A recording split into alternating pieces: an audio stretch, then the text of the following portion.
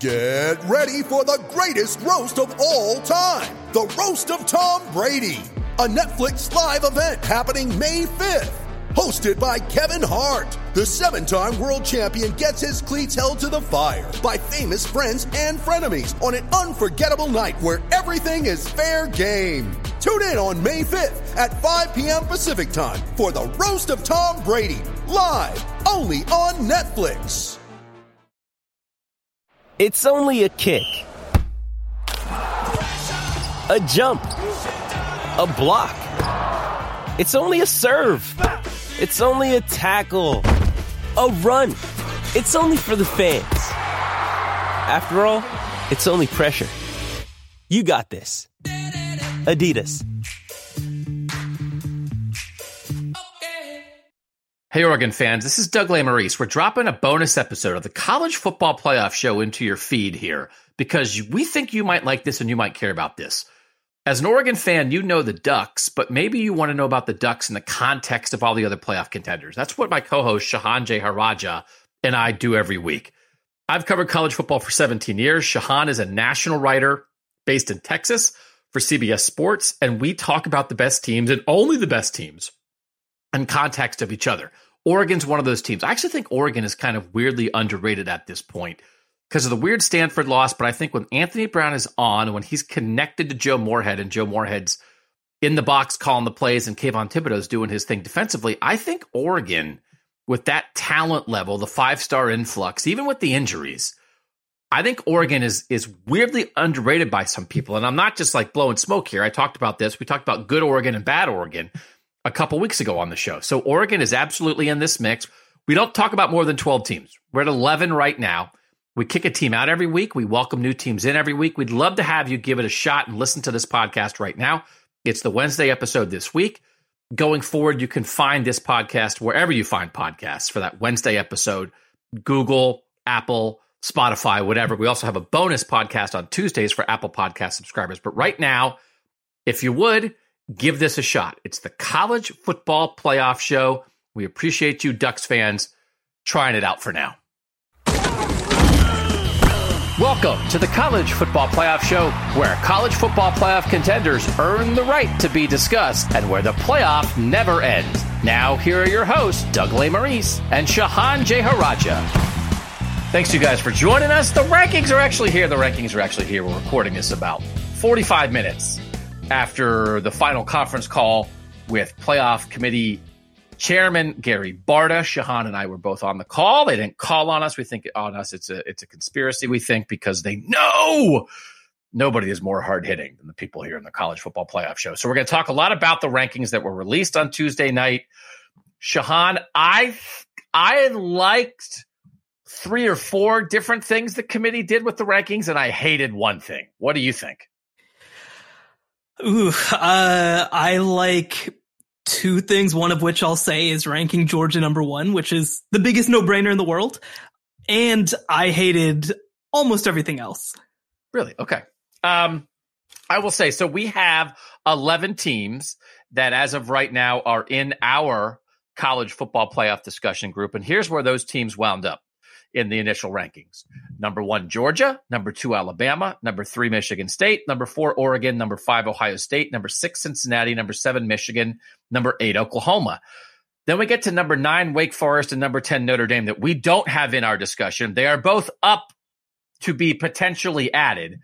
We did have number 11, Oklahoma State. We also have number 16, Ole Miss, and number 22, Iowa.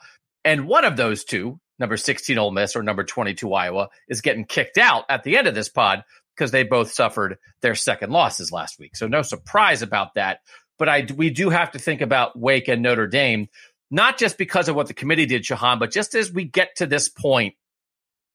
And for those of you maybe finding us now for the first time, one of the things we always do is, should we vote teams into the discussion? We only talk about the teams that we voted into our own discussion. So Wake and Notre Dame, when I was going through stuff this week, and you just start thinking about who even still has a chance, because if you have 2 losses, you're kind of out. Wake being undefeated and Notre Dame with 1 loss, at least are in the handful of 12, 14 teams that are still at least theoretically there, which made me think maybe they should be in our discussion, because it's not that many. Anybody with 2 losses, like I don't know what you would have to do to get into our discussion at this point, right? Yeah, it would be difficult. I mean, I think that there are individual cases where maybe you can see a path with 2 losses. Like I think conceivably, if Auburn were to go and beat Alabama and beat Georgia in the SEC title game, like that's maybe a path, but that's probably about the level it would take for, at least for me, to think you have a legitimate shot.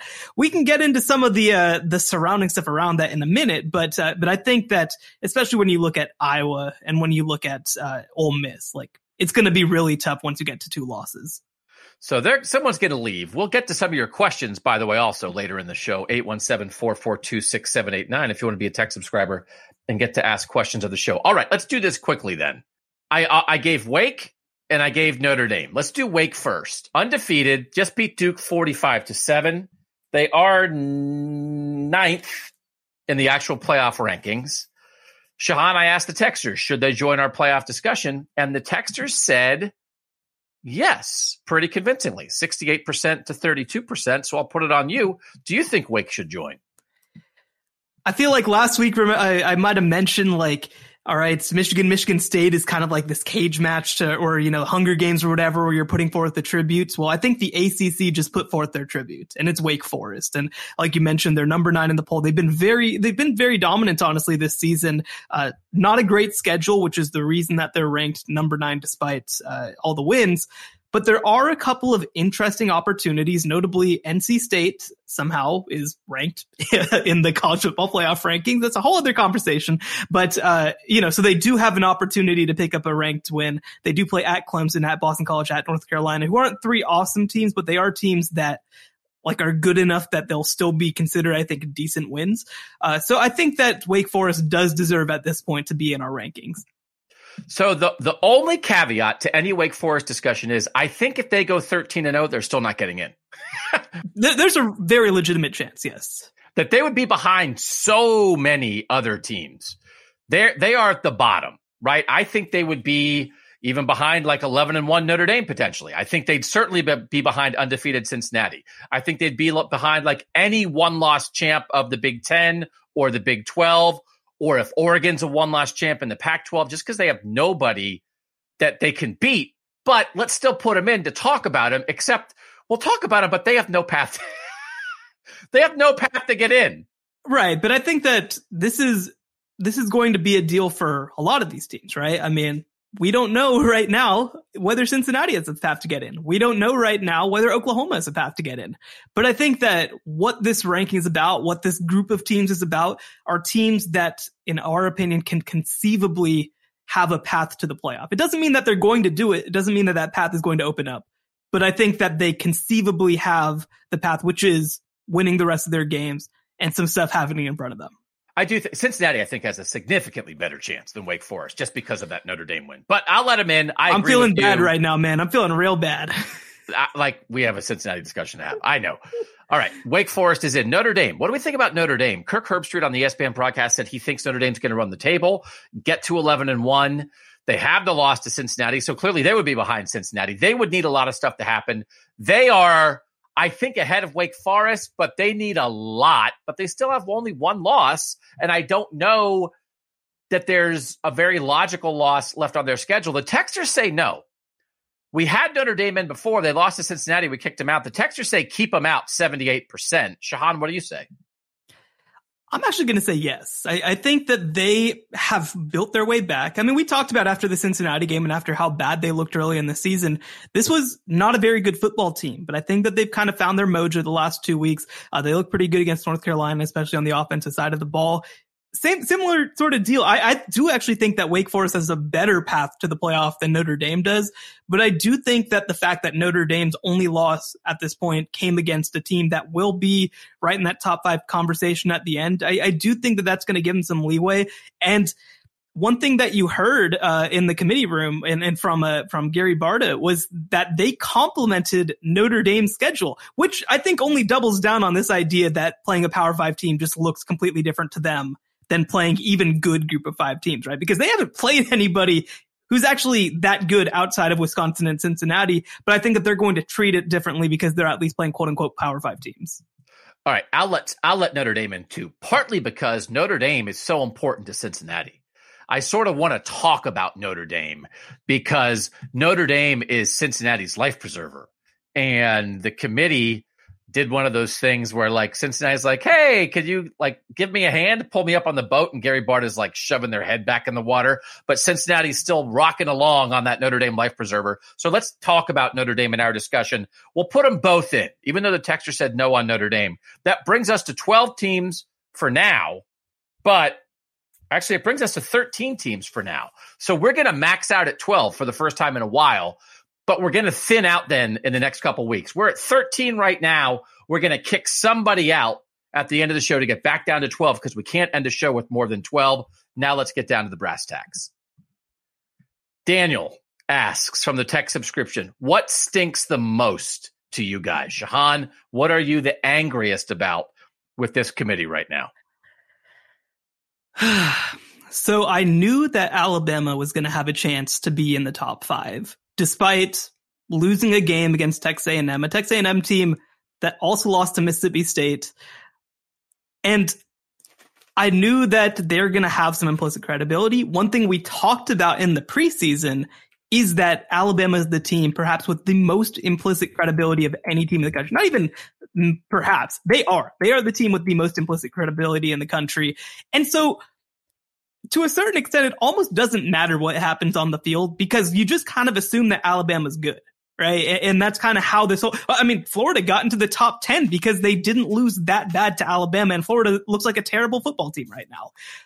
But when it came up and Alabama was the number 2 team in the poll, it's like, why bother playing football? Because what they've done to this point, they lost to Texas A&M, a team that is perfectly okay. Perfectly fine. They beat Mississippi State, and they put Mississippi State in the rankings for losing to Alabama, even though Mississippi State also has losses to LSU, who's terrible, and also to Memphis, who's 4-4 in the American Athletic Conference. Like, I don't know what to do with this information. What is this? They struggled at times against Tennessee. They didn't look very good against Florida. Like, at what point do the games actually matter when you're Alabama? Like being in the top 5, fine.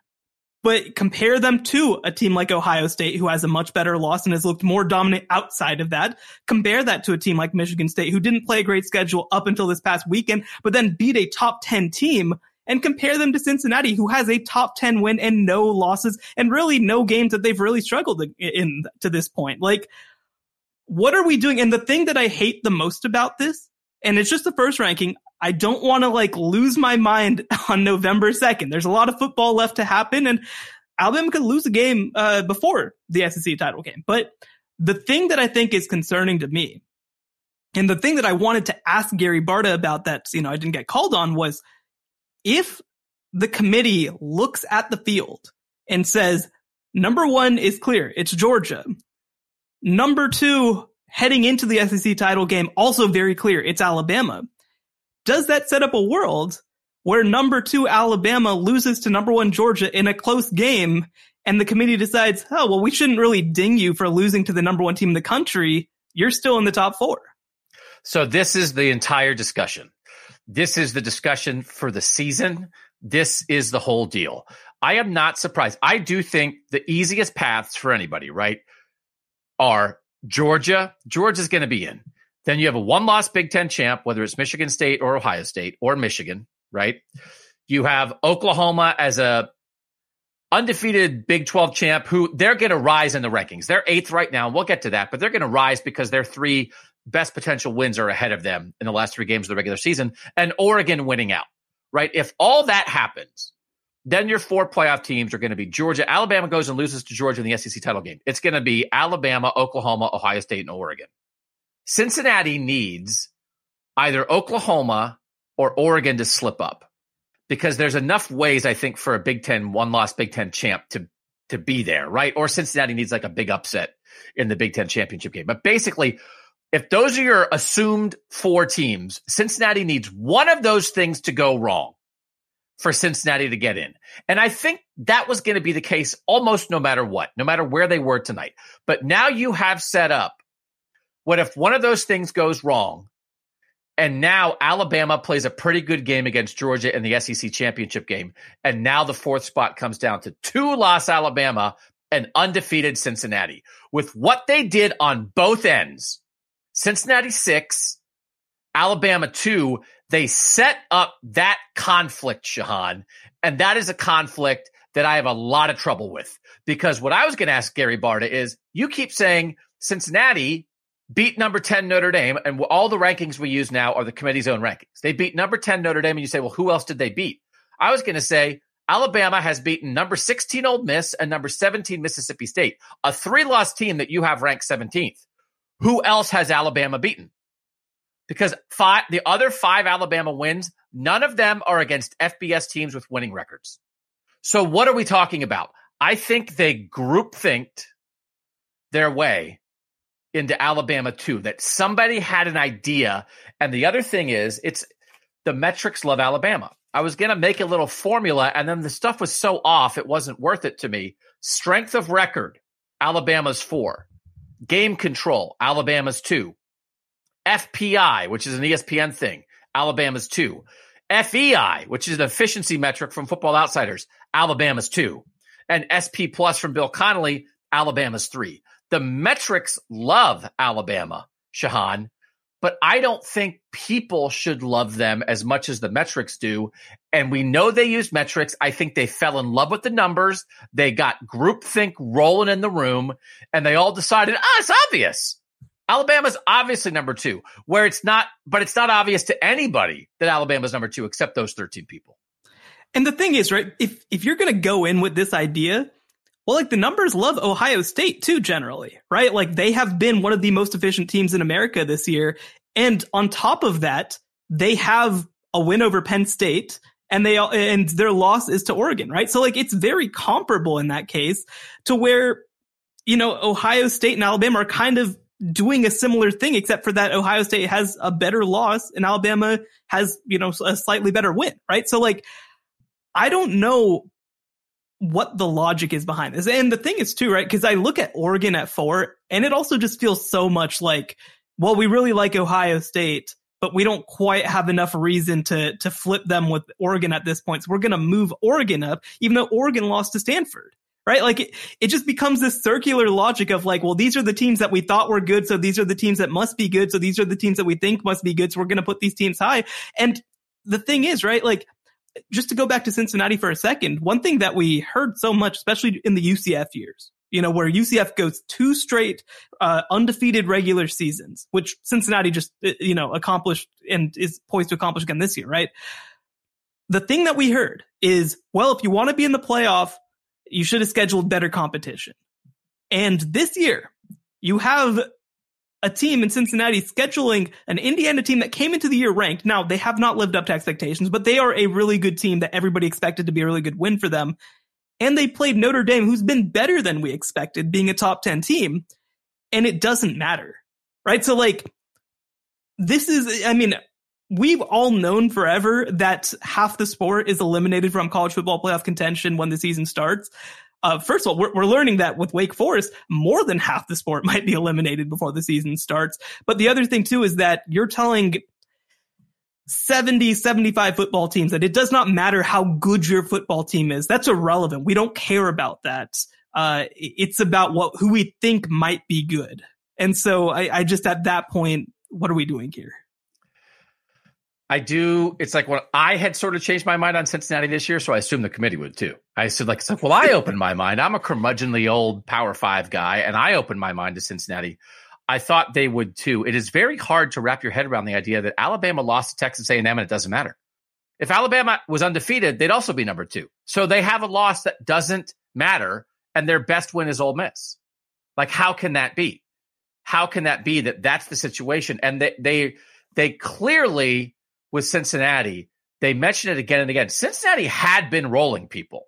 Then 2 weeks ago, they play Navy. They win by a touchdown. Navy screws up everybody. You come out of Navy bloody and bruised, and it's hard to prepare for them. And Gary Barta even said that.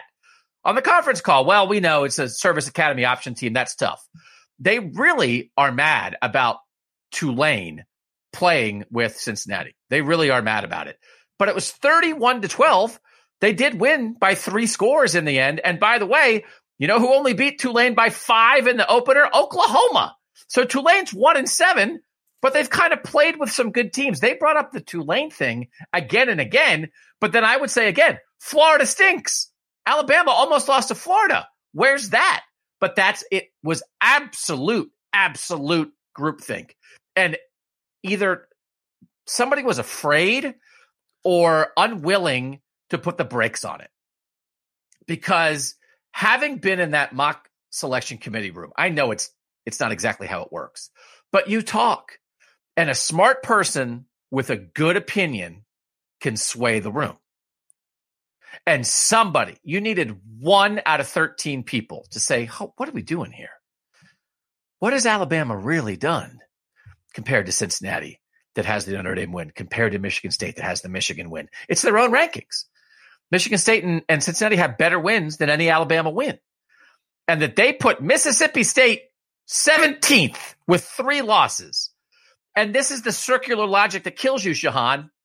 By the way, I hope everybody realizes the Wednesday pod now is just shouting. It's just shouting about rankings. All that previous football analysis, that's on the Tuesday pod for Apple Podcasts. Get subscribed. 75 cents an episode on Apple Podcasts. We'll do some smart stuff here too. Don't worry. We'll still be smart. They justify ranking Mississippi State 17th with 3 losses by saying, well, they beat Texas A&M.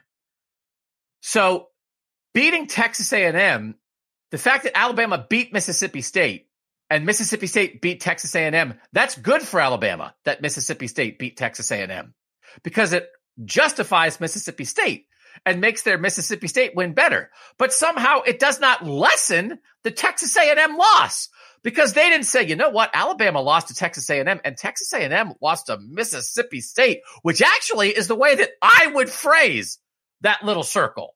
Can you believe Texas A&M lost to this dog team, Mississippi State? Not to be impressed that Mississippi State beat Texas A&M. They chose the way they wanted to view it when you could take the exact same thing and view it 180 degrees. They think that's a good loss to Texas A&M. Right. And this is the thing, right? You can read into these things any way that you want to, right? Because Mississippi State does have some good wins. They did beat Texas A&M. They did beat NC State, which is a win. Shouldn't be a ranked win, in my opinion, but it is a decent win. But the thing with all of this is that Mississippi State also lost to 2 terrible football teams in Memphis and LSU. So it's kind of what we talked about, last week, I think it was, where we're thinking like, oh, well, at its best, this is good. At its worst, it's bad, right? And so, you kind of lean towards being like, well, look at what in Oregon, I think the team was, look at what this team was at its best. And for me, I had to point to, well, at its worst, this is a team that loses to Stanford, which isn't a good team. Mississippi State at its worst lost to Memphis and to LSU. But Alabama's getting credit for beating Mississippi State, quote unquote, at its best. And that's how they're being ranked, is how good they might be able to be. And so, again, it's like we talked about, a circular logic. And, one other one, too, is that I like Minnesota. I think that Minnesota had a legitimate case to be considered for the rankings. But when asked, Gary Barta said, oh, well, the reason that Minnesota is ranked is that they lost their starting running backs, 2 of them, and they are on a 4-game winning streak. And that's nothing. That's what? If your wins aren't any good, like that, doesn't that not matter? Right? Cause you know who's on an 8-game winning streak right now? UTSA. Like, that didn't matter.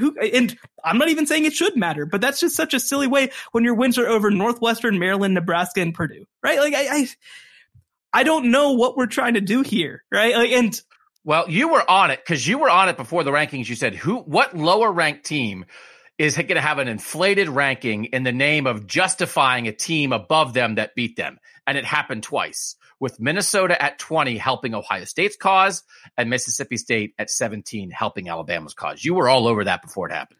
Yeah. And this is just something that I feel like we've seen before, right? Because people point to the top of the rankings.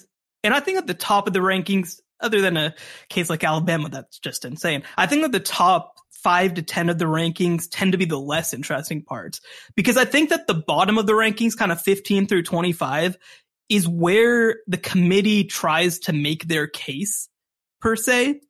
This is something that, again, every playoff story is going to go back to 2014. But in 2014, it was actually that same team, Minnesota, ended up at number 25 in the initial rankings. And that was a credit to both TCU, who played them at the beginning of the season, and also Ohio State, right? That was used as justification for why those teams were ahead of Baylor at the time. And so that's how they usually do it. And the thing is, right, like those teams at the bottom, they're going to be somewhat interchangeable, but it's more about it's more about how they're going to use those teams to position other teams, right? And that's even something that I feel like with Oregon. I feel like with Oregon, it's as much positioning Ohio State to be like, well, look how good Ohio State's loss was, as it is crediting Oregon, right? Because Oregon hasn't looked anywhere near that good in any of its other games. You and I disagree on Oregon. So there's a 2-loss Alabama point that we want to get into, and I want to talk about Oregon a little bit more. We'll do all of that next on the College Football Playoff Show. In case you missed the last College Football Playoff Show, Caleb Williams and the Oklahoma Sooners are looking like a different team. It is fascinating how they will be viewed, because that guy is big, he can move, he can rip it, he looks confident, and they are basically a different team if he is that. I'm not saying that this is not real or that Caleb Williams isn't really good. I think he is really good, but I am not going to decide that because they played well offensively against Texas Tech. If they finish and win all the rest of these games, it's no question that they're in. They're probably the number 2 overall seed, but I am not going to read too much into Caleb Williams putting up a lot of yards against a not very good team. Subscribe now at Apple Podcasts for exclusive College Football Playoff Show bonus episodes. All right, so we do have our shadow rankings. It's Shahan's rankings from before the show, my rankings from before the show, and the combined rankings of the texters. We can do that on our text subscription. We send you a rank and you slide stuff around. So if you want to be part of that, if you want to be part of our shadow committee, 817-442-6789, Bama number 2 in the real rankings, our shadow committee had Alabama 7th. And that's because Shahan and I both had Alabama 7th.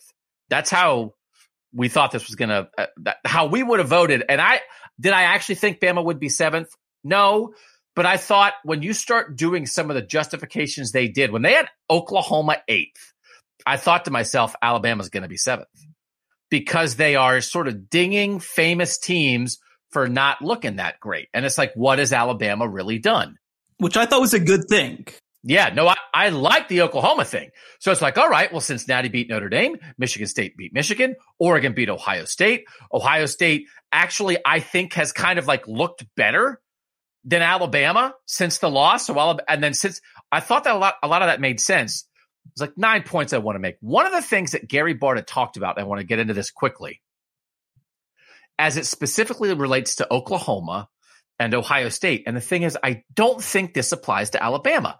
When asked about Oklahoma, he definitely said it's funny to hear them talk football, because it's like they could just be a podcast host, but it's like, you know, when he's doing Ohio State, he's like, oh, Stroud and Henderson and Olave and Wilson have looked great. And I'm like, all right, you can name 4 Ohio State players. Congratulations, playoff committee chair. I do the same thing on here.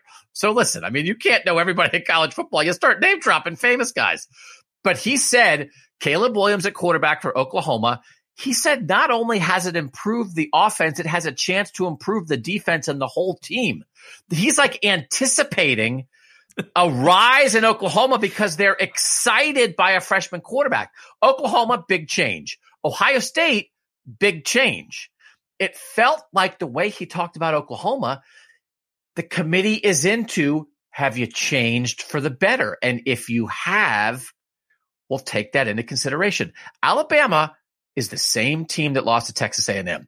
They weren't missing anybody that night. They haven't done anything differently since they lost that game. They are Alabama. So how come if change matters, and I have a point about Oregon, Alabama hasn't changed. They're into this Caleb Williams thing. I'm very curious, as I like Oklahoma 8, but you could hear how they were setting up an Oklahoma rise based on their tougher last 3 games and Caleb Williams coming around.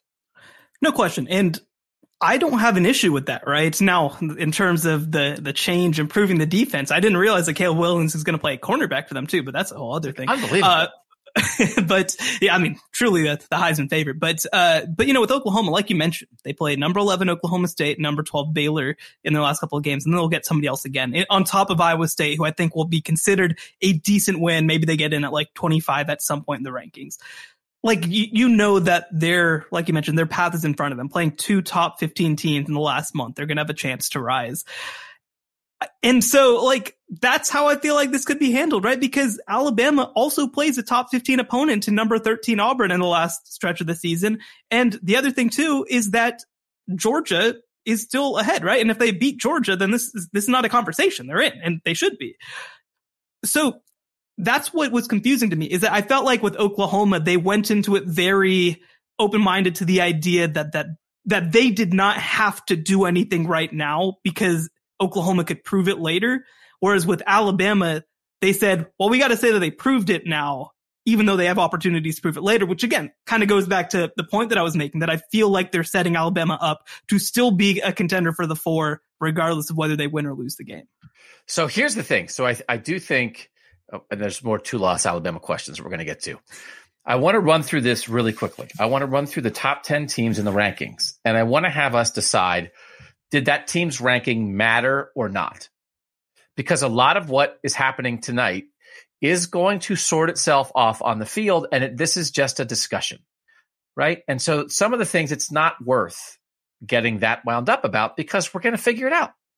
We're going to figure it out, right? So Alabama at 2, I initially thought Alabama at 2 fit that, and now I actually think it doesn't fit that. But Georgia at 1, does it matter?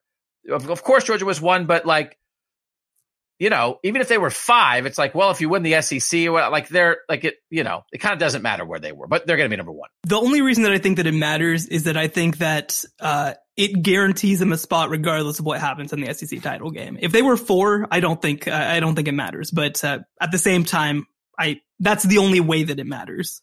1 loss, Georgia is still in no matter what, I think, whether that loss happens in the regular season or happens in the SEC title game. All right, Bama at 2, does it matter? Officially, our opinion on this is it does or it doesn't? For me, it does, because I do think that it can set up the idea that once they beat another top 15 team, that they still deserve to be in, regardless of having 2 losses. So Trey says if Bama gets in with 2 losses, it proves they really don't care about resume, just money. JJ says absolutely a 2-loss Bama is in. If they're solidly putting this version of Bama at 2 with no reservations, what are we talking about here? I like the idea of the committee, but Bama at 2 stinks. Bama at 2, Carl says Bama at 2 losing in a close game to Georgia would not be good for Ohio State. It wouldn't be good for a lot of teams. They are at risk here, Shahan. The committee is at risk here because with everything that's happening with the SEC, with everything that's happened with the SEC, for the first, especially if they're in above any undefeated teams, for a 2-loss team to get in, losing in its championship game over an undefeated team that has a win over an 11-1 Notre Dame team, for instance, it would threaten the sport. Is that too far? I think it would threaten the sport. The issue is, who's going to stand up for the little guy, I guess, right? Like, what are you going to do? Are you going to not accept national championships? Are you going to not try to play for national championships? UCF kind of had the ultimate act of defiance by just naming themselves national champions. And at the end of the day, it didn't really matter in terms of the broader picture of the sport, right? So I just don't see the most powerful people in the sport who really at the end of the day make these decisions making that kind of decision. But you don't think fans would revolt? Whatever that would mean. What does that look like? Right? I think that a lot of people would be very upset, and then we'd go into next year and it would happen again, and we'd keep coming back because we love college football. I don't know. I think the committee also would be aware of that. And I like to say, I think they try to really put in the teams they think are the best teams, but that would be stretching to prove their point of who the best teams are. We still really think this.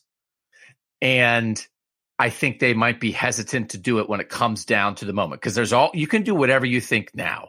And then when it comes down to the only time it actually matters, are you willing to do it? And that is a different calculus. It always has been. You see that sometimes rankings change from the penultimate week to the last week and nothing really changed, but teams moved around. And why did it move around? It's because it got real. So I don't know for sure that even if Alabama was positioned for it to happen, because they can always have that excuse. And in some ways, it's not an excuse. It's in the criteria. Conference champions. They can say, well, when nobody was a conference champion, we thought this. But then Alabama didn't win its conference championship, and Oregon did, and Oklahoma did, and Michigan State did, and Cincinnati did. And so Alabama's out. Like, Alabama's out. They have that justification in their back pocket whenever they want to use it. And if they don't feel like using it, they can just say, we were convinced Alabama was one of the 4 best teams. I think they would be a little scared to do it. It also would be the wrong thing to do, but I also think they would maybe fear the backlash, because maybe it wouldn't change the sport and cause a revolution, but they get yelled at a lot on podcasts. They get yelled at on this podcast. I mean, I'm sure Iowa fans have a lot to say to Gary Barta right now after seeing the second half of Iowa's season. But I want to go back to one phrase that you said, though. They want to put in the teams that they think are the best teams in college football. And I do believe that, right? Because, I mean, I know that there's all this justification about sort of money and external interests and ESPN and all this sort of stuff, right? All this is there. And I do think that it's there, right? I mean, I don't think that these people are impervious to the outside world, but I do think that they tried their best to put in the teams that they think are the 4 best teams in America. The issue is, though, if you think that Alabama is one of the 4 best teams in America, what can you do to prove that they're not, right? Like, you have to have a Clemson-like season, right? Like, you have to go 4-4 before you can really kind of truly believe that Alabama's not very good, because up until that point, you're just going to kind of assume that Alabama's good, right? I mean, I think that's one of the issues with this level of subjectivity, is that if you think that a team is good, there are a million ways to justify to yourself that a team is good, even if their resume does not show. And that's why I've always tried to lean a little bit further on resume and lean a little bit more on being open-minded. And because I think that when we come in with an idea that a team is good, it's really hard to prove that they're not good, short of them, again, totally cratering. I do think if Texas A&M loses a couple more games, that should hurt Alabama the way they talk. Because will it? But what if Texas A&M 7-5? Then that doesn't matter that they lost to a crappy team. They've already erased the loss from Alabama's record, like you talked about at the top, right? This team is completely unimpacted by losing to Texas A&M. They also have Texas A&M ranked 14th. If Texas A&M falls out of the rankings and their losses to an unranked team, I think it could affect them. Because listen, like, again, this was preseason stuff, but they should. Like, and Indiana's not as good as Texas A&M.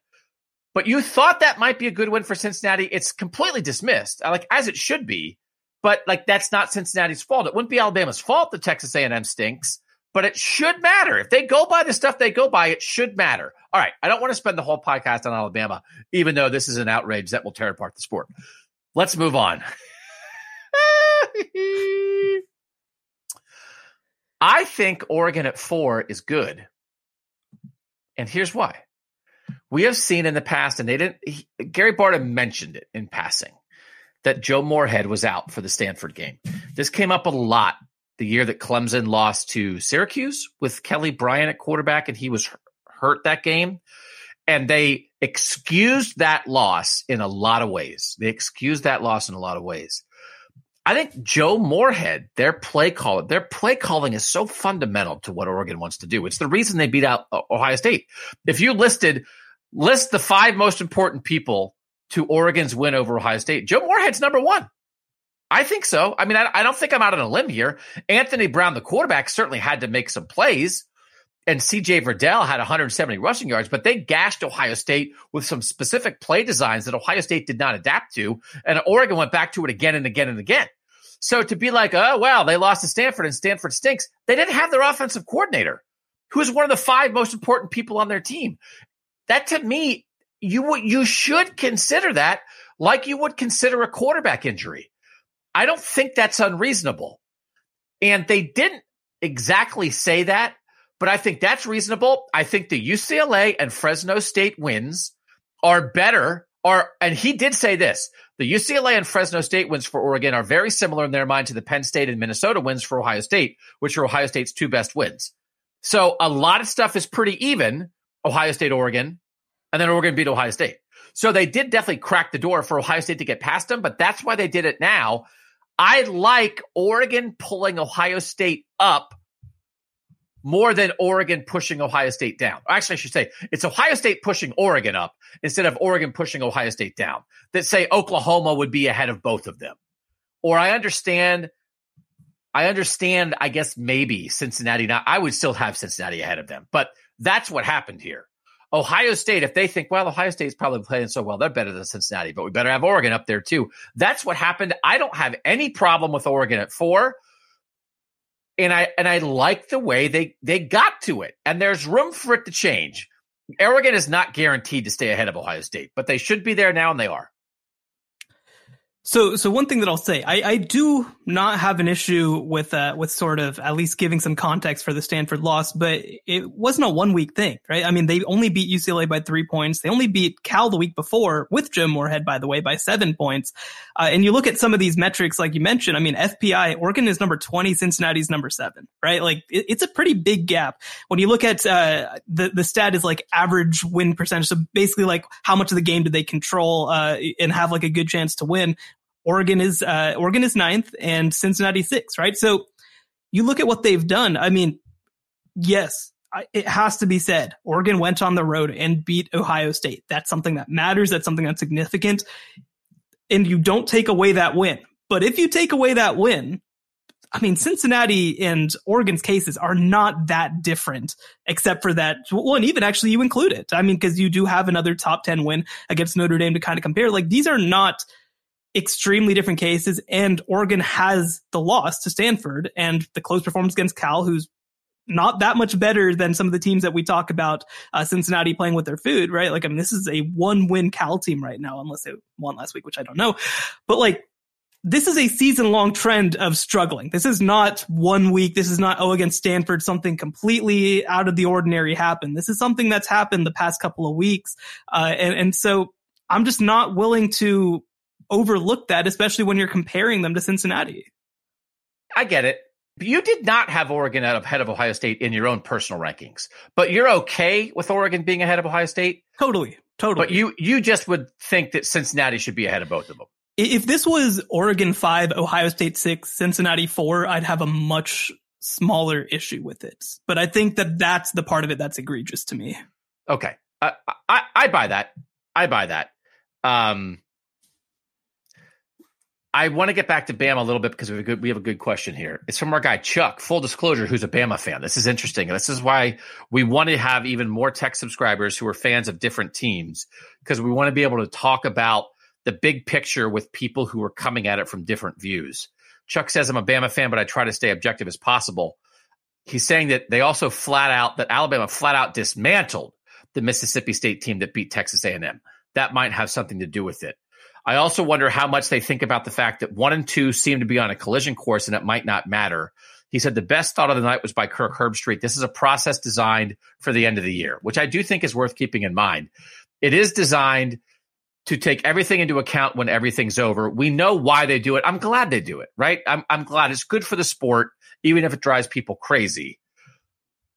I don't know if they're taking the SEC championship game into account, but there just was a lot of talk tonight, Shahan, and you just did the same kind of talk of you won, but you look like crap. You won, but you kicked somebody's butt. And that happens all the time. That's part of that game control metric that was a thing they talked about a ton the first couple years. And then they said, well, it's not really a metric. It's kind of just the vibe of the thing. But they really do ding you for almost losing. They do. But they also sort of subjectively forget that Alabama almost lost to Florida. Like, they ding you when they're in the mood to ding you, or they ding you when it happens again and again and again. I think the metric argument is the best argument for Alabama, and I don't think Gary Barta said that very much. Like, he didn't say, hey, all these metrics have Alabama in the top 3. 2, 3, 3, 2, 2, 2, 2. That's what I would have said. Should dismantling teams matter? All right, they blew out Mississippi State and Mississippi State 17th. That matters extra? I think it can, but like, I think that this just gets back to the point that I think that Mississippi State probably shouldn't be as ranked as high as it is, right? Like, I think that's sort of where we run into issues. And the other thing too is that I mean, I do think that beating a team comfortably versus not comfortably matters. But I don't like to go into it and be like, well, you only beat a team by this much versus this much, right? Like Alabama beat Mississippi State by 40. Cool. I mean, it would have made very little difference to me if they had beaten them by 20 versus 40. I don't think that per se running up the score to me means that much, right? Like, I just don't think it does. If you are in control of that game, if it's a comfortable win, if you win it easily, which to me, like Cincinnati did against Tulane, and a lot of this conversation is going to come back to Cincinnati. I don't want to keep coming back to Cincinnati, but you know, that's what matters to me. If it's a close win versus a big win, those are the only two things that matter to me. So like, yes, it matters, but it only matters so much. Yeah. Okay. I get what you're saying. There's a threshold to the blowout, right? You don't get bonus points for winning by 80. I will say one of the things that I have a tough time with, and this is the thing with metrics you have to keep in mind. You can cite metrics and then sometimes it shows you some things and it's like, well, I don't know if I agree with that. All those metrics that I cited, those 5 things that I tried to combine and do a ranking, they had Michigan 3rd. Yeah. Georgia 1, Bama 2, Michigan 3rd. Nobody thinks Michigan should be 3rd. Like they have Michigan ahead of Michigan State. Right. So it's like, well, okay, metrics, like I respect you, but what are we talking about here? Right. Like, did you watch that's where it gets hard for me that if you say, hey, well, Bama is winning the metrics game, it's like, oh, cool. You mean the same metrics that have Michigan 3rd? Because they don't have Michigan 3rd. So they have Bama 2nd, but the committee has Michigan 7th, although frankly, 7th was actually higher than I thought Michigan would be. Yeah, no, and I didn't have a huge issue with Michigan being 7th. I mean, they lost really close against Michigan State, but I think to me, you know, to point to one particular metric, right? Like the thing that's going to come up over and over and over and over again, especially when talking about Cincinnati, is going to be strength of schedule. And it matters, right? Like it matters that you play a lot of good teams. The thing to me that I think that we go sometimes a little far with it is I don't want to make a decision about who deserves to be in the playoff over like who the 8th to 10th best teams on your schedule are. You know what I mean? Like if it is just, if Bama's playing 4 top 10 teams and Cincinnati's playing 1 and then a bunch of teams outside of the top 50, okay, you know, we can have the conversation. But like, if it's just like, okay, well, Cincinnati's teams that they're beating are in the 60 to 80 range and the teams that Bama's beating are in the 40 to 60 range. Like both those teams should win all those games, you know, like right. It's substantially better, of course, but like at what point is it actually something that matters? You know what I mean? Like, and I understand like if Cincinnati, you know, it doesn't look like they're going to get to play another ranked team because SMU and Houston are amazingly outside of the top 25 in favor of Wisconsin and Minnesota, but you know, they might not get to play another top 25 team on their schedule. But you know, it's like SMU and Houston are good football teams that I think, you know, most teams would be able to beat that are in this top 10 group, but like that are very comparable to other sort of middle to upper middle tier Power 5 teams. And I just think that sometimes we get a little crazy with it because it's like, oh, well, they played East Carolina, so they should be almost dinged for that when we saw them play with one of the best teams in the country and go on the road and beat them by 2 scores. Yeah, Alabama has wins over 4-4 Miami, 4-4 Florida, and 4-4 Tennessee, and Cincinnati would beat all those teams. So like what is like UCF's 5-3 or whatever, and Cincinnati beat them. It's like, what's the, you know, they really got, again, the Tulane thing really bugged them. Chuck also, the Alabama guy, says, I think part of the Alabama ranking is that the loss to Texas A&M was on the road in a close game, and the Aggies have been on fire since that game, and plus it's Alabama. They've been built up with the committee. Dustin says, can I just say that I don't get why Bama is 2 unless you're factoring in the past and not just the season? I would be fine with them over Ohio State, but ahead of Cincinnati. Cincinnati hasn't lost and has a better win than Bama. That's the thing. That Notre Dame win, I can't believe it didn't matter more. The thing I will say real quick about Alabama or about Texas A&M looking awesome in their next 2 games is that they played Missouri and South Carolina. So let's just tap the brakes on that one. Yeah. All right. Eric does say, how is 5-3 Mississippi State ranked 17th? Is that purely like some Bama justification, right? There's nothing else. You were on it from the start. There's nothing more than that to that. I mean, I just can't imagine that the committee went into the room and was like, we're going to break down the intricacies of the Mississippi State LSU loss, right? Like, it just didn't happen, right? I mean, it didn't. And so for the committee to look at this and and they beat Kentucky, who I think is a fine and decent team this past week.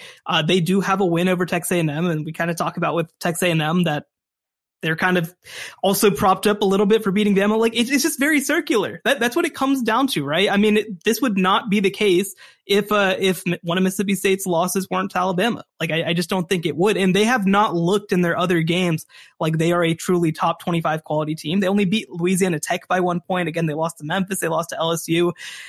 I don't know. I just don't know. I wish I had better words to explain this, but I just don't know what other team other than a team that lost to Bama would get this kind of respect. I wish we did. Someone in one of the reviews said that we should add a third person to the show from an SEC perspective, and that would not be a bad idea. At a time like this, to have somebody, and not that they would necessarily disagree with us, because you can cover Alabama or cover the SEC and think that Alabama wouldn't be number 2. But I do think just from that viewpoint of the world, I would be curious. We might have to try to grab somebody and have them be on the show at some point from the SEC. Lonnie says the committee provided ranking to justify the inclusion of 2-loss Bama and to exclude Cincinnati. It's BS. Scott says, for better or for worse, and I would argue that it's the better. The committee is not populated by robots. Precedent matters. Alabama had rightfully earned the benefit of the doubt, and Cincinnati has earned cynicism after watching Ohio State blank them 42-0 a couple years ago. I don't know. I don't agree with that. I hope they can shake. I hope the committee can shake. They say they do. Nothing else in the past matters. And so I'm not going to pretend that's entirely true, but I hope people aren't consciously thinking of it. I get it. Subconsciously, they're Bama. It's the greatest coach in college football history. I hope they're not consciously thinking that. Let's run through these real quick because we can't do a whole Bama show. So Bama, we do think it matters that they're 2. Michigan State is 3. Does that matter? Not especially. No, I don't think it matters either. Oregon 4. I think it matters a little bit because I think it shows that if Oregon runs the table, it's probably in. I think so. Yeah, I'd agree with that. Because I think in a world like if Oregon was like 7, it'd be like, oh man, they're dinging them extra hard for some of these close games. But they don't have great opponents left. But if they finish 11-1 with the Ohio State win, I think they're in. Ohio State 5, does it matter? Not really, because again, I think that they're just going to be at this moment until they play the bulk of the Big Ten. They're going to just kind of be attached to Oregon. Yeah, and I don't think anything much in the Big Ten matters because the one last Big Ten champ is in. So they have Michigan State's 3rd, Ohio State's 5th, Michigan 7th. Ohio State still has to play both those teams, so that it's going to shake itself out. And if they all sort of split and we get a whole mess, then we'll deal with that later. But if Michigan State beats Ohio State and then rolls, then they absorb all the stuff. The Big Ten champ's going to be in. Oklahoma 8. Good on the committee. I don't think it matters that much because of what they have ahead of them. No, this is like the classic parent going and wagging their finger at their child and being like, you better not stop doing that or you're going to be in big trouble. But it doesn't actually matter. Okay. So let's take one quick break, last one, and then we'll come back and reveal our shadow rankings, how different we were from the actual committee. A couple more questions, and then we'll kick somebody out of our playoff discussion next on the College Football Playoff Show. The College Football Playoff Show, where the playoff never ends. All right, so if you knock Bama down, we're in range. Well, actually, not really. Kind of. All right, Georgia was number 1. We agreed on that. Bama's number 2. The Shadow Committee had Bama 7th, as we said. You and I each had Alabama 7th, and the Texters had them 3rd. Michigan State actually 3rd. Our committee had them 2nd. So I was curious sort of about Michigan State and Cincinnati because they're a little bit similar. Again, like Cincinnati struggled with, Michigan State struggled with Indiana. Cincinnati beat Indiana more convincingly, right? So there's some head-to-head there. I think you could argue they're both undefeated. What's the better win, Michigan or Notre Dame? They're pretty close. I almost think you could argue Cincinnati ahead of Michigan State, but I'm not mad that Michigan State's higher, but we were pretty close on that. Our committee had Michigan State second. Clearly in the same tier to me, right? Like I think that, like you mentioned, very comparable cases, haven't played too much a note until this point, one gigantic win, and have looked pretty good for the most part. So I think that they should be next to each other, and I have no issue with them one or the other. But honestly, again, I could bring that up to Gary Bart. It's like, all right, well, you're saying who else did Cincinnati beat? And you're talking about all these teams they barely beat. Who else did Michigan State beat? And they almost lost to Nebraska. They almost lost to Indiana, right? Again, like 4-4 Miami, that's impressing people. Somehow 4-4 Miami is floating both Bama and Michigan State because they lost to both of them. Miami's a fraud. Oregon is 4th. Our shadow committee had Oregon 6th.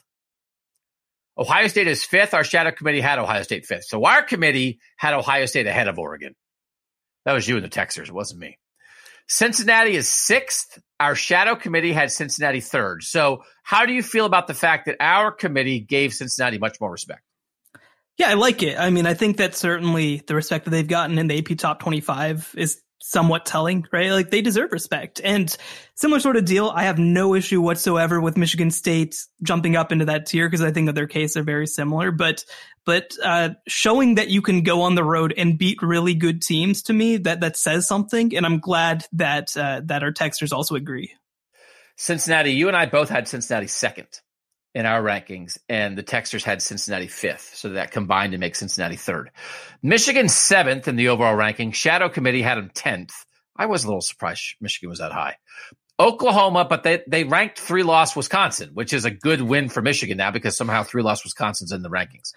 By the way, when we say that 3-loss Wisconsin's in the rankings, and we talk about head-to-head at the same time, hey, that's weird. Penn State has a head-to-head win and is also a 3-loss team against Wisconsin, unranked. I don't know. It makes sense, I'm sure.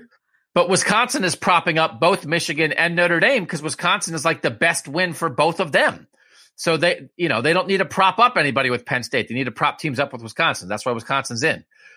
Oklahoma is actually 8th. Our committee had them 4th. And I think that is just being unwilling to go as far as the committee did and being surprised by it. Because I think Oklahoma is not that good. I still had Oklahoma 6th, and I thought that was low.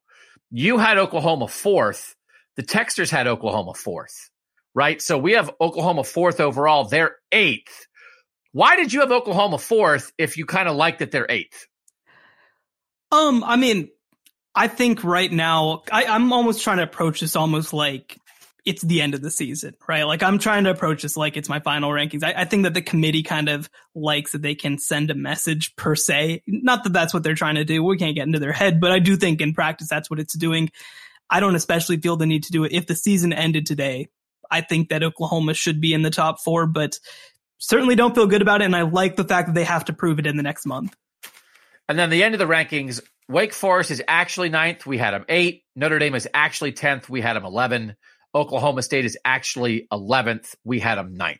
So they're much further down. The big thing is, again, Bama's 2nd. We had them 7th. Cincinnati 6th.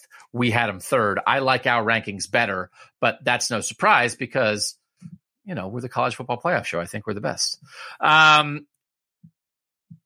Ross from Tampa says, why do you think they rank Bama 2? Is it conference bias? Do you think there's SEC bias? Because sometimes I think it's just Bama bias, but then when Mississippi State, this circular logic, I think it feeds it. It certainly feeds the claim of it when you see Mississippi State with 3 losses ranked 17th. And they beat Kentucky. It's like, well, who says Kentucky's good? Right.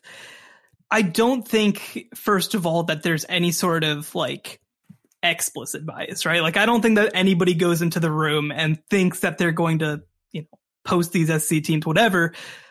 I do think that a lot of it is Bama bias. I do think that I'm very curious to see, and it'll be different because Texas and Oklahoma will also be part of the SEC, but I'm very curious to see a post Nick Saban Alabama and how they're treated by a group like the committee, because they have a lot of implicit credibility like we've talked about, and they deserve it. They're a really good team. I think another thing that plays a big part in this, and again, this is more of an implicit thing than an explicit, is I think we've talked about before, recruiting rankings play a big part, right? Like when you see a team being a top 5 recruiting type team, you just assume that they must be pretty good, right? Like you see Texas A&M recruiting at a top 5, top 10 level. Oh, well, that must be a really good team. And most of the time that's true. And the SEC has far and away more good recruiting teams than any other conference, right? Michigan does not recruit like most of the SEC. Michigan State obviously does not recruit like most of the SEC. And so I think that there is a level of thinking, well, they could get any players that they wanted. They pull players from the most talented parts of the country, so they must be good. So I think that there's a little bit of that. So I think it's mostly Bama bias and teams that play Bama, but I definitely will be curious when the day comes, which, 30 years from now when Nick Saban finally retires, to see kind of how things get treated after that. I will say one of the other things, I was just curious about certain teams, how they'd be ranked against each other. I asked the texters to predict, not what they would do, but what they thought the committee would do. Predict Oregon, Cincinnati, Oklahoma, and Ohio State, what order they would be in. The texters predicted Oklahoma, Cincinnati, Oregon, Ohio State. And it was actually Oregon, Ohio State, Cincinnati, Oklahoma.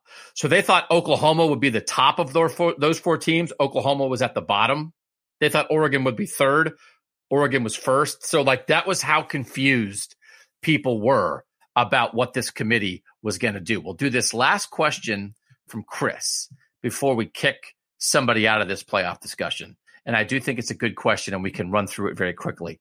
Chris has been asking a lot of good questions. Has your opinion changed on what teams control their own destiny based on these rankings? So let's just run through the top teams in the rankings and say, does the team control its own destiny or not? Which just means win all your games and you're in. Georgia, control its own destiny. Yes. Bama, control its own destiny. Yes. Michigan State. Yes. Oregon. That's one that I would say changed for me. I thought that they might not, but it seems like they will.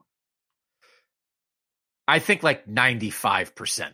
I mean, that win over Ohio State is quite a hammer. So I'll say yes, but it's a softer yes than some of the others. Ohio State. Yes. Cincinnati. No. No. Michigan. Yes. Oklahoma. Yes. Wake Forest. No. So now we're into all no's. Notre Dame, no. Oklahoma State. It's interesting. Like if they run the table, they're the 1-loss Big 12 champ and they've beaten Oklahoma twice. They are closer to controlling their own destiny than Notre Dame or Wake Forest are. They might be closer to controlling their own destiny than Cincinnati.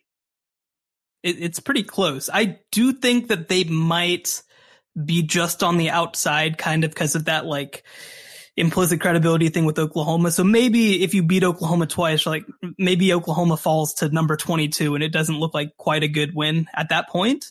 But the flip side is you do also have a win over Baylor, and Baylor's number 12 right now, and they could potentially finish, even if they lose to Oklahoma, as a top 15 team. So there's going to be opportunities. I do agree. They're probably around the Cincinnati boat of controlling their own destiny because they still can go 12-1 and win the Big 12. I will say in the end, we have 7 teams that definitely control their own destiny. And that actually can't quite be true because if Bama beats Georgia, and we're saying Bama controls its own destiny, if it wins out, they're in. And we know Georgia's in if they lose to Alabama in the SEC title game. Then you have the Big Ten champ, Oregon and Oklahoma, that we all say control their own destiny, but those 3 teams would be left fighting for 2 spots. True. So, but I still am okay saying it because I think you control your own destiny like in a realistic kind of view, that not all the stuff that possibly could happen perfectly is going to happen. All right, let's kick somebody out. The choices are the teams that lost last week to suffer their second loss. 6-2 Iowa, 6-2 Ole Miss. Iowa lost to Wisconsin, got rolled. Ole Miss lost to Auburn. Lane Kiffin looks sad. Shahan, who do you think we should kick out? Since beating Penn State, Iowa has been outscored 51-14 in its last 2 games against Purdue and Wisconsin, which, by the way, Purdue got into the top 25 after beating Iowa, which is hilarious. But yeah, it's Iowa. Purdue also cited in Minnesota's super hot 4-game win streak. They beat Purdue without their running backs, man. Without their running backs. Like that, but their running backs aren't coming back. Like, that's credit. It's not like they lost these guys, but they're going to come. It's like they lost their best players. That's why we ranked them. That's not a good thing. So, yeah, I've been wanting to kick out Iowa. I can't believe they're still in it. I'm definitely Iowa. The texters, definitely Iowa. 80% say Iowa is out. 20% said Ole Miss, but Ole Miss, you're on the clock for next week, baby, because we kick somebody out every week. All right, Iowa's out. That gets us down to 12. We have our group of 12 that we talk about, and we now have the rankings to go by. There was a lot of shouting. If you just are joining us for the first time, there's more shouting than usual. I mean, I shout, but that was more than normal, right? You got us right off of the committee ranking, guys. You got us right off the conference call and not getting called on to, which, so that gets our blood pressure up. You got the pure uncut Doug and Shahan on this podcast, I think. And guess what? You're going to get it the next month or so as we continue to do this. I'm telling you, the pure uncut stuff, you got to be careful, man. I don't know, an hour and 3 minutes of the pure uncut stuff. Watch yourself. Thanks everybody who joined us for the first time. We're so grateful you did it. We like talking about this. We talked a lot of football on the Tuesday show. So if you're in the mood, we would invite you to, if you can get to Apple Podcasts, find the College Football Playoff Show there. You can subscribe. It's easy to do it on your phone. It's $2.99 a month. You get all the Tuesday episodes for a month, 75 cents a show. Like, I don't know. We think it's worth it. So if you'd like to join us there, we'd love to have you. But if you joined us now for the first time, for the 20th time, whatever it is, so grateful to be part of your college football week. We think our discussions here about the playoff rankings will be as good as any playoff discussion rankings that you will find, playoff rankings discussions that you will find. So we hope that you're back. We hope to hear you back next week. And if you want to be a tech subscriber, just send a text to 817-442-6789. You can be part of the shadow committee. You can ask questions as soon as the rankings come out, and hot and fresh, we'll get to them. Thanks to you guys again for listening. For Shahan Jeharaja of CBS Sports, I'm Doug Lesmerises, and that was the College Football Playoff Show. The College Football Playoff Show, where the playoff never ends. All right, Oregon fans, thanks for hanging in this long. Again, you can find the College Football Playoff Show wherever you listen to podcasts. Thanks for listening to this one, and we hope you join our audience next week.